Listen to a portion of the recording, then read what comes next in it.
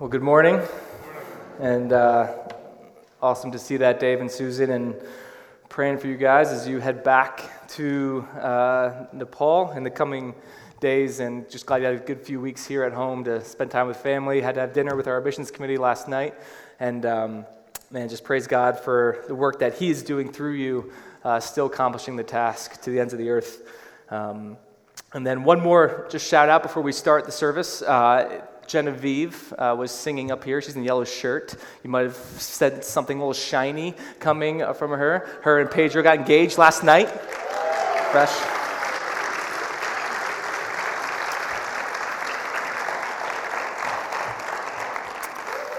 So praise God for that, and love your guys' love for Jesus and what He's going to do through your marriage. Well, if you have your Bibles, let's go ahead and open them up to Mark chapter 12. It's page 848 on a blue pew Bible if you want to follow along there.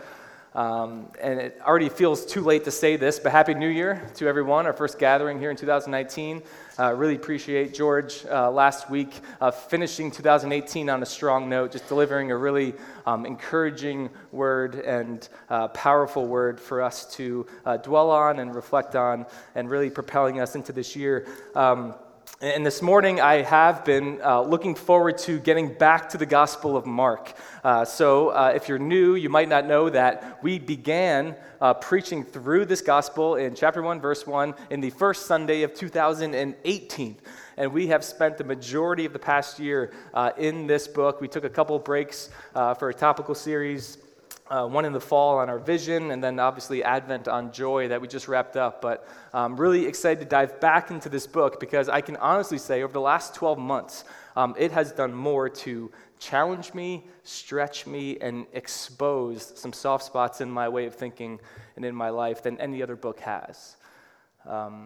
And honestly, that caught me off guard on some level because it's a really simple themed book, and I knew that kind of going into it, and that the whole book really answers two questions on repeat. Who is Jesus, and what's it look like to follow Him? And if you're like me, you might be tempted to say, oh, I know the answers to those. I mean, I've been a Christian a long time. That's basic. And yet, when we have dug into this book week after week, passage after passage, verse after verse, it's just, I've come to find, there's more. Yeah, there's more here. And as I was just reflecting on this, if you're someone like me who, I would say I'm more reformed in my theology. And a weakness amongst those who are very reformed in their theology is to overemphasize the fact that Jesus came just to die. Right, that Jesus came just to die for sinners, to set us free from the yoke of slavery that is sin, to provide salvation for our souls for all of eternity. And now I will always think that is the primary purpose why Jesus came. But it's not the only one. And when you go through a gospel like this, especially in Mark, it becomes this reminder that Jesus came not only to die, but to show us how to live. Like to show us how to live as redeemed men and women by His blood on the cross. And the gospel just doesn't say, and this was convicting for me, it doesn't say, hey, believe in Jesus and then check out of this world. It's tempting to do that.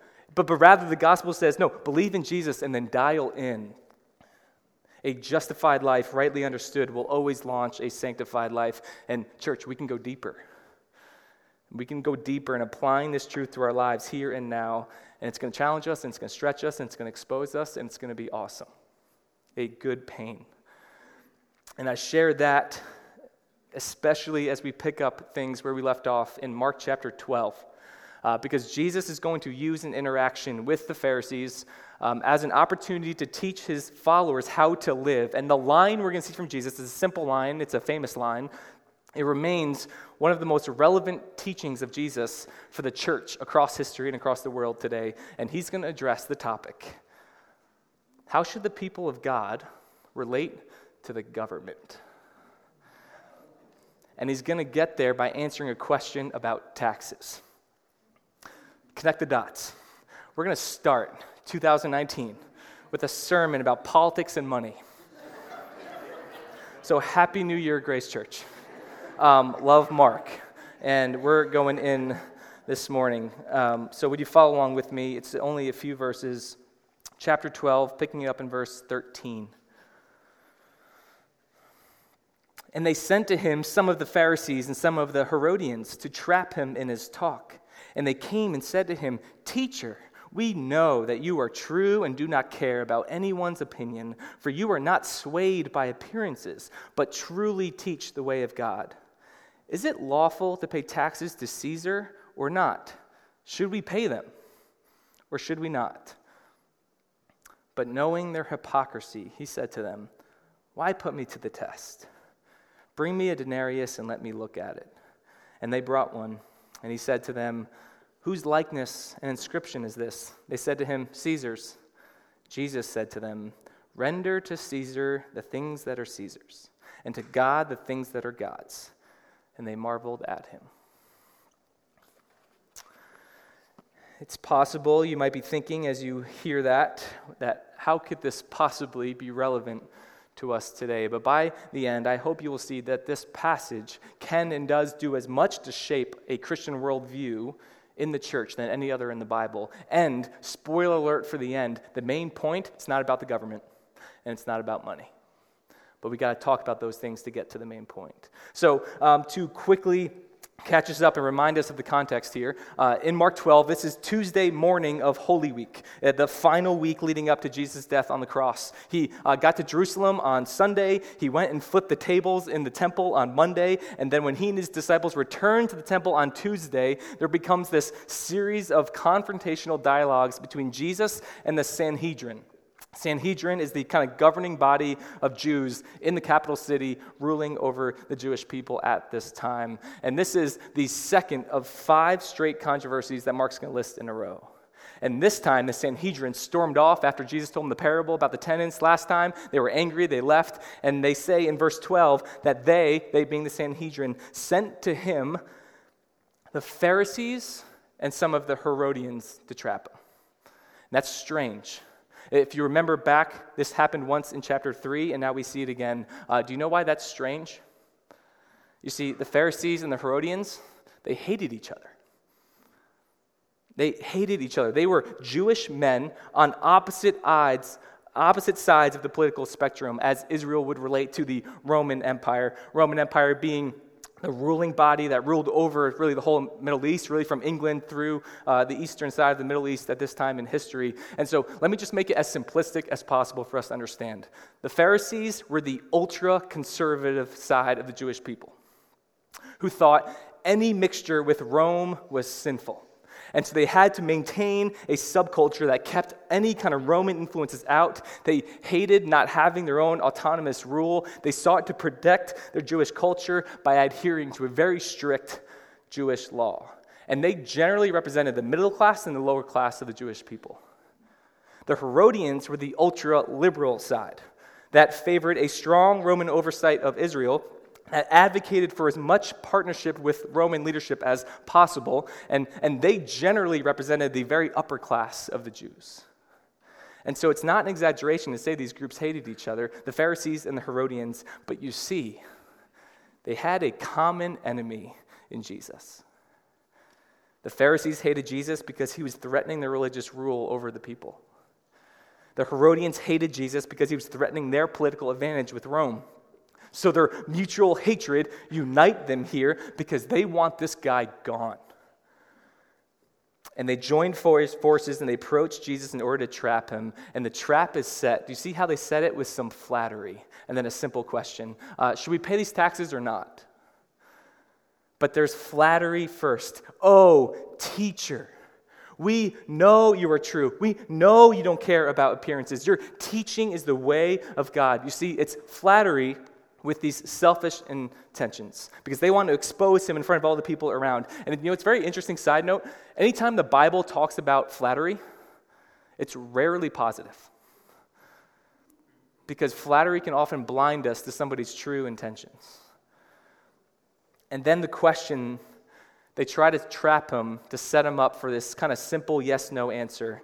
There are times when asking a clarifying question, looking for a yes or a no is helpful, right? It brings clarity. But there are times when a yes-no question is not helpful and is really not fair. So if somebody, let's say your coworker comes up to you right in front of your boss in the first week of January, and he says this, "Hey, are you still taking off more time than you should be?" It's a trap. right? Any way you answer that, you're going to get exposed. And you're like, well, wait a minute, that's not the right question. And so what happens is you have a trap set for Jesus. If he says yes, pay the taxes, it will anger the Pharisees, and the majority of the Jewish nation who can't stand the tax that's placed on them would turn against him. But if he says no, don't pay the tax, it would inflame the Herodians who can go to the political leaders and say, this guy is trying to spark a revolt against Rome, which can get him arrested and killed. So Pharisees, Herodians, they're going, this is win-win. Whatever his answer, we can take him down. Jesus knows their intentions and just says back, why are you testing me? Bring me a denarius. That was the required tax. It was worth a full day's wage for the common laborer. It was a census tax put in place by the Roman Empire over everybody in the territory. He holds up the coin. He goes, hey, whose picture is this? Whose likeness is this? The same word we have image in the Bible.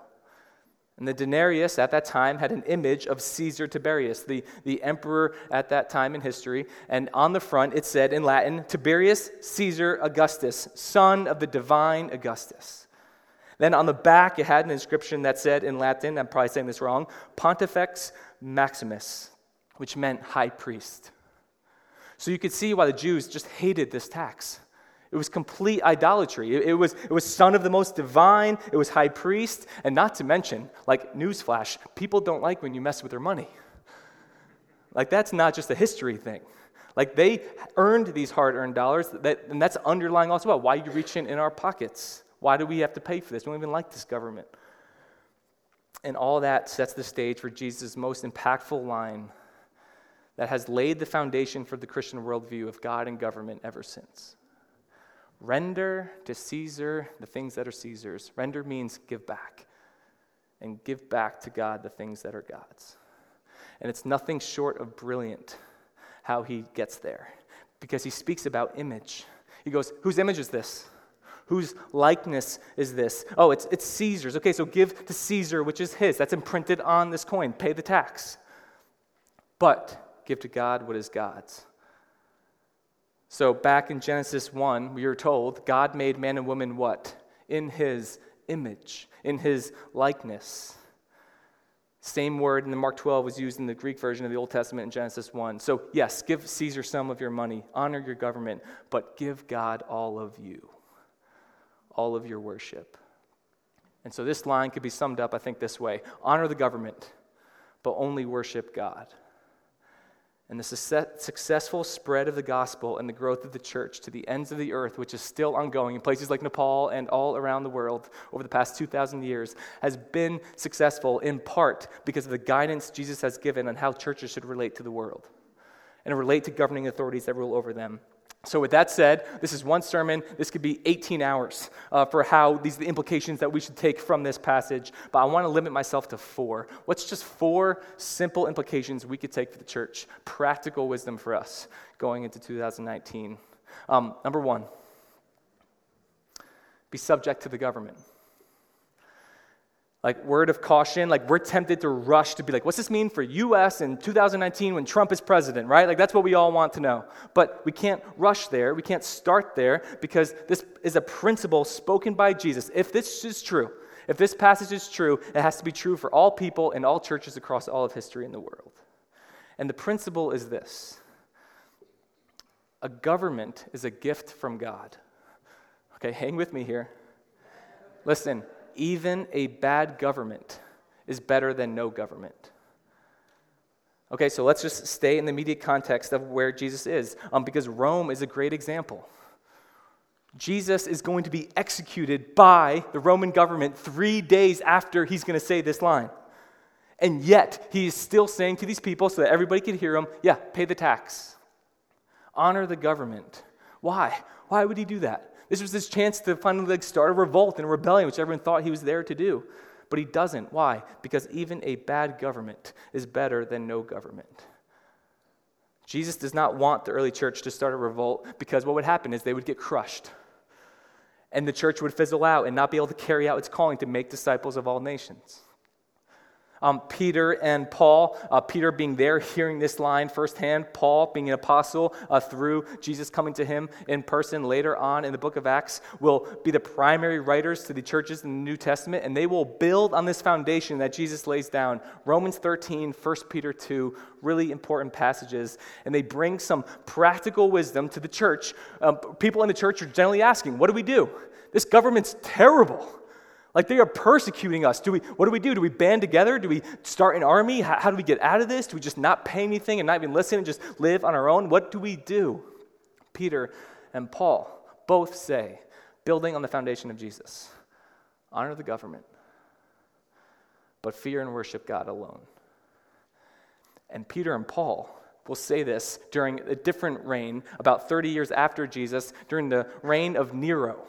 And go read up on your history this afternoon of Nero. The guy was a lunatic, like out of his mind, and a big persecutor of the early church. And both these men, Peter and Paul, would one day in Rome get executed by the empire. And yet, in our inerrant, inspired word of God, they both line up with Jesus. Honor the government, but worship God. And the reason all throughout the scripture is the same. A bad government is still better than no government. Because government is ordained by God as an authority to bring some level of stability in a region. And Paul tells us its main job is to punish evil and reward what's good. In its basic terms, that's what a government is for. Punish what's evil, reward what is good. So that, among other things, it can pave the way for the church to do its kingdom-building work. So think about Paul and his missionary journeys. Paul, in order to get to all these different cities, he had to use roads that were built by the Roman Empire. He boarded ships that had the ability to travel freely through the empire. He would start tent-making businesses to sustain his mission's work within the compounds of government policies. And not to mention, even today, there are a couple places in the world that you could go to and there is no government at all, where everyone just does what's right, what seems right to them. And you know what? It's horrifying. Like if let's say our government would say, you know what, things are really decisive, nobody can agree, starting tomorrow, no government. True freedom in its purest form. There's no more rules. Like everyone's just free to do what you want. You know what? That would be a horrifying place to live, where everyone could just do what's right, what seems right to them. We would be in that kind of world for 10 minutes and we'd be hoping for some kind of government authority, even if we thought it was a bad one. So that's number one, be subject to the government. Number two, disobey when the government interferes with worship. This second point, not a contradiction to the first. The two need to be held in tandem together. The biblical principle laid down by Jesus, seen throughout the Old Testament and New Testament, is that disobedience to a governing authority is warranted when they seek to interfere with your worship of God. Give back to God what is God's, which is you, your worship. And if you're kept from doing that, then it's right to disobey. Again, the examples here, Jesus, when he'd be on trial, Pontius Pilate, the Roman governor, saw how terrible these accusations were. We're just like, man, just recant like you're saying the son of God. If you just do that, like you won't get killed. I can go to bat for you then, but I can't protect you now. Just say it. Jesus, silent. Because he knows he's meant to go to the cross. Peter and Paul were seen ultimately as disruptors to the Roman rule and reign. They were called to stand down, but they couldn't do it. They couldn't help but speak of what they've seen and heard. They said, this is our line in the sand. Go back to the Old Testament. This principle was in place then. Do you remember when Israel was taken into exile to Babylon? The prophet Jeremiah wrote in Jeremiah 29, hey, be good citizens of the land you're going to. Seek the peace and prosperity of Babylon, which is about to take you into exile. And then Daniel is this perfect example. He honors Babylon. He's elevated to a lofty position, all the while never compromising his worship. Those three guys, famous guys in the book of Daniel, Shadrach, Meshach, and Abednego, thrown into the fiery furnace. Why? Because they could not submit to a newly passed law to bow down and worship an image of the emperor. You see, it is right to disobey an authority over you when it seeks to interfere with your worship of God. And again, we just look contemporary around the world, we still see this happening. The Chinese government, if you've been watching the news, I've always kind of been in this realm, but in the last year has increased their crackdown on churches in general and pastors in particular. And there's a pastor, I'm probably saying this wrong, I apologize if I am, Pastor Wang Yi, currently in custody. And if you go online, there's a clip of his sermon from back in September calling for the church to remain steadfast in their commitment to Jesus Christ, whatever the consequences. No matter the persecution, worship Jesus Christ. He's telling his church this, but he never calls his church to revolt. He says, pay your taxes, right?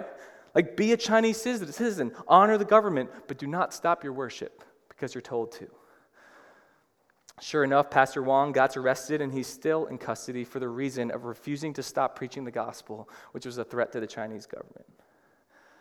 Side note, you know what gave me chills about this story? The Sunday after Pastor Wang got arrested, the church still gathered for worship. And it was this powerful reminder for me that we often see in places, not in America, but in places like China, the necessity and the power of the corporate gathering of the church. Like, we don't do this because it's convenient. We gather because it's necessary for our perseverance in the faith. We won't do it without it. That God does something in the corporate gathering of his people that awakens, strengthens, and sustains faith. So those are two building blocks for all believers at all times and all places. Be subject to the government, but disobey when the government interferes with or prohibits your worship of God. So let's narrow it down to number 3. Let's narrow it down to Grace Church. Here is, I think, our call as a church in 2019. Be engaged exiles. Be engaged exiles. That we in the United States are called to follow Jesus in this principle, just like the church across history. And now we live in a government structure. No matter who's in office, we live in a structure of government that provides more freedom than the majority of the church has faced over the last 2,000 years. And we are called to be engaged in this world, not checked out, but also never forget that we are primarily belonging to another kingdom. An eternal kingdom, one that began long before America did, and one that will last long after America is gone. And there's, I think, a couple ways we can get that wrong. There's a couple ways Christians can go off the rails here. First is by failing in our duty to be engaged citizens that seek the peace and prosperity of the land that we're in. So we're either advocating rebelling against the authority, revolting against it, or more common, we're just kind of checked out. I don't really care what happens over there. We're just about Jesus in here, and we try to act like the two can be totally separate when they can't. So that's one way we can get that wrong, but the other way, and the other side of the pendulum, and we have to be careful here, is that we can forget that we're exiles. And there can be a borderline worship of America or some of its elected officials where people in the church and Christians will say things like, you really can't consider yourself a Christian unless you vote for this person. Or you really can't consider yourself a believer and advocate for that policy. And what happens is we get this really kind of confused middle ground where becoming a Christian all of a sudden becomes synonymous with being an American. And the flag becomes synonymous with the cross. And it's confusing at best. It's really dangerous at worst. So don't be checked out of the country, and don't worship the country. Where does that leave us? Engaged exiles. And there's just a lot of practical reasons why we ought to be engaged exiles, but primarily it's because our most important work is kingdom-building work. And the church will be most effective in our kingdom-building work as disciples of Jesus Christ if we abide to, in large respect, the laws of the United States. So there's 2 books I'm going to reference in the next few minutes that I would really recommend. Because again, I'm limited to one sermon, only going to give you a little bit. 2 books that, if this is a topic that interests you in 2019, awesome books. First, Russell Moore, Onward.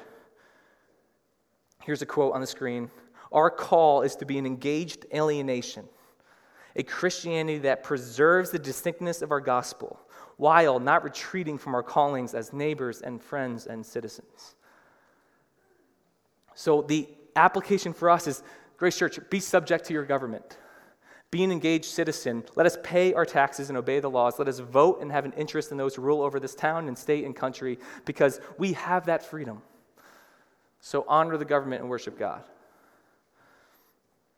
Now, I'm going to be very quick here than I need to be, but there are times in this place where being an engaged exile includes being civil yet vocal in our opposition where necessary. And it's right here where the tension starts to rise in the room.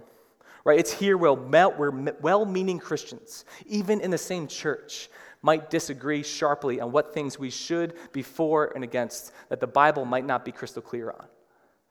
The next book, Jonathan Leeman, When the Nations Rage, here's a quote. When something is clear in the Bible, let's be explicit and clear. But when the Bible isn't explicit and clear, let's leave room for Christian freedom. You've heard the saying, in essentials unity, in non-essentials liberty, in all things charity. That's a good rule of thumb. Here's what we all know. On some level, America is not perfect. And there's going to be policies and laws that we won't like. And if we like them now, we won't like them in 10 years from now. And if we don't like them now, we'll like them in 10 years from now. That's just the way it ebbs and flows. But the reality is, across our church's history, we have some black eyes, right? We have some things that we are really not proud of. Let's just start with chattel slavery being written into the Constitution, then leading to segregation, then leading to Jim Crow, then leading to just systemic racism that still occurs very much. And if we feel like it doesn't, it's probably because we're not experiencing it. But it's there. And so today, 2019, there are some things going on in our country that the church will not like. But more often than not, there's going to be laws that on some levels, like some people will really be for, some people will really be against, and a lot of people just won't care in the middle. But that's been the case for the church across history. And the job of each church in every generation, in every structure of government, is to decide what's the best way to navigate this. Because our job is to make disciples. But we do it in a political context, like every church has. So what do? Like, it really requires wisdom, especially when we get to areas or topics that become very heated, when we start talking about immigration and border security and systemic housing discriminations and marriage and gender and abortion and on and on and on. That we need one another in the local church to collectively help one another through these gray areas. Who we're going to cling to the Word as our foundational guide, and through the guidance of the Holy Spirit and the body of Christ, kind of navigate where the Bible's not crystal clear on, where there's just not a right answer. And we have freedom to voice our opposition, but again, we need wisdom. What's the best way to do that? Should we go picket downtown over something? Should we go gather and march? I mean, there's times across history we saw that's warranted, and it was a good thing that the church was at the front lines of. Should we just get on our phones and rail against other people on social media? And just demonize and get them back and forth? Is that the Christian witness that we should do to vocalize our opposition? Should we just be silent? Because it's kind of, I don't want to mess with that, so I'm just going to sit in my home, close the door, and pray. Should we do that? Depends on the topic, right? Depends on the time. Depends on the situation. But we need each other in the church to navigate these things. Again, Leeman in his book sums it up best. Last quote from him. What's the point here? A few nations are truly awful. Most are mixed. And the heart of a citizen of heaven should reflect that fact, that we thank God for the good, we acknowledge and work against the bad, and we keep our hope fixed on a heavenly city throughout it all. It's a great word. You know, I said at the beginning that as we set the close, the main point, it's not government, and it's not taxes, even though it gives us practical wisdom for those things. So what is the main point that Jesus is trying to get across? Number 4, lastly, give your all to God in worship. You know, the first part of his line gets all the attention because that's a very polarizing topic, but oftentimes we leave off the most important part of what he's saying. Render to God the things that are God's. Give back to God what is his. And as we hit on earlier, what is God's? You. All of you. That all of you were created in God's image. His imprint is all over you, and so you give your life to him in worship and you hold nothing back. Because it's a very gray area on how much and what we should submit to the government. We've just covered that. Very gray area. We can agree to disagree on some areas. But the call in our lives that is very black and white is give all of yourself to the Lord. All of your life, all of your hope, all of your joy and your identity. Hold nothing back. Maybe it could be summed up this way, because in the immediate context of the question, hey, should we pay them? Should we pay taxes? The difference in our approach is how much do I have to give to the government versus how much can I give to God? You see the difference? Rochelle and I, just like all of you in the next couple months, with joy set before us, is going to get prepared for tax season. You're going to get all the things you need to get in order, all your forms, all your things, send them in, do them yourself, but you're going to be thinking about taxes and money. And the question underlying all of it is going to be the same. How much do I have to give? What's the minimum? No one's looking for above that. And Jesus contrasts that with, when it comes to the building and the thriving of the eternal kingdom, we are citizens of the church. And the question becomes, how much can I give? And it changes everything. And I've been honest with you before, this idea of generosity has always been a struggle for me. I am inherently much more selfish and greedy than my wife. And so my approach, especially where we got married, and I still find myself sinking into it with any type of giving, is how much do we have to give? All right, maybe I'm the only one, but like that's how I approach it. Like that's always my first thought. How much do we have to give? What's the minimum?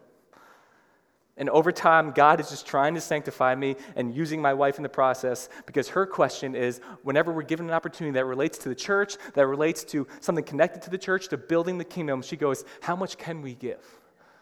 And I want to give more. Aaron, make more money, all right? Why can't we give more?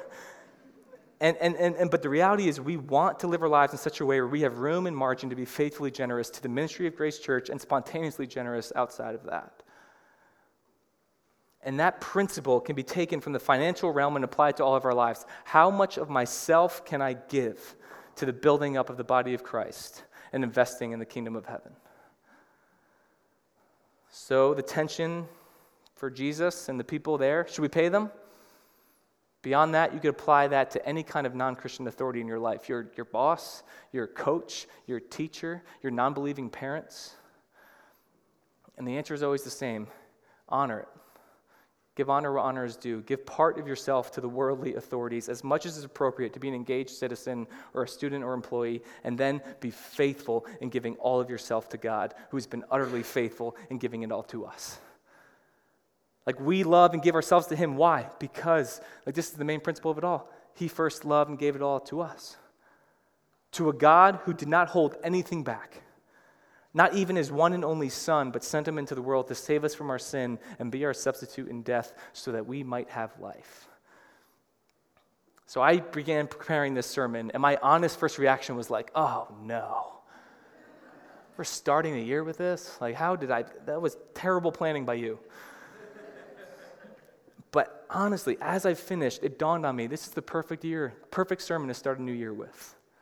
Because the main point is us committing and recommitting our whole selves to the Lord. And asking yourself, where are you holding back? We all are in some area or another. Where are the areas in our life where we're still saying, how much do I have to give to Him? What's the minimum? And may God grant us the grace to turn it all over to Him, to change the question to, how much can I give? How generous can I be with my time? How generous can I be with my talent? How generous can I be with my treasure to build up the body of Christ? So let it be true of all of us that we're going to give to Caesar what's Caesar's, but more importantly, we're going to give to God what's God's. Let's pray.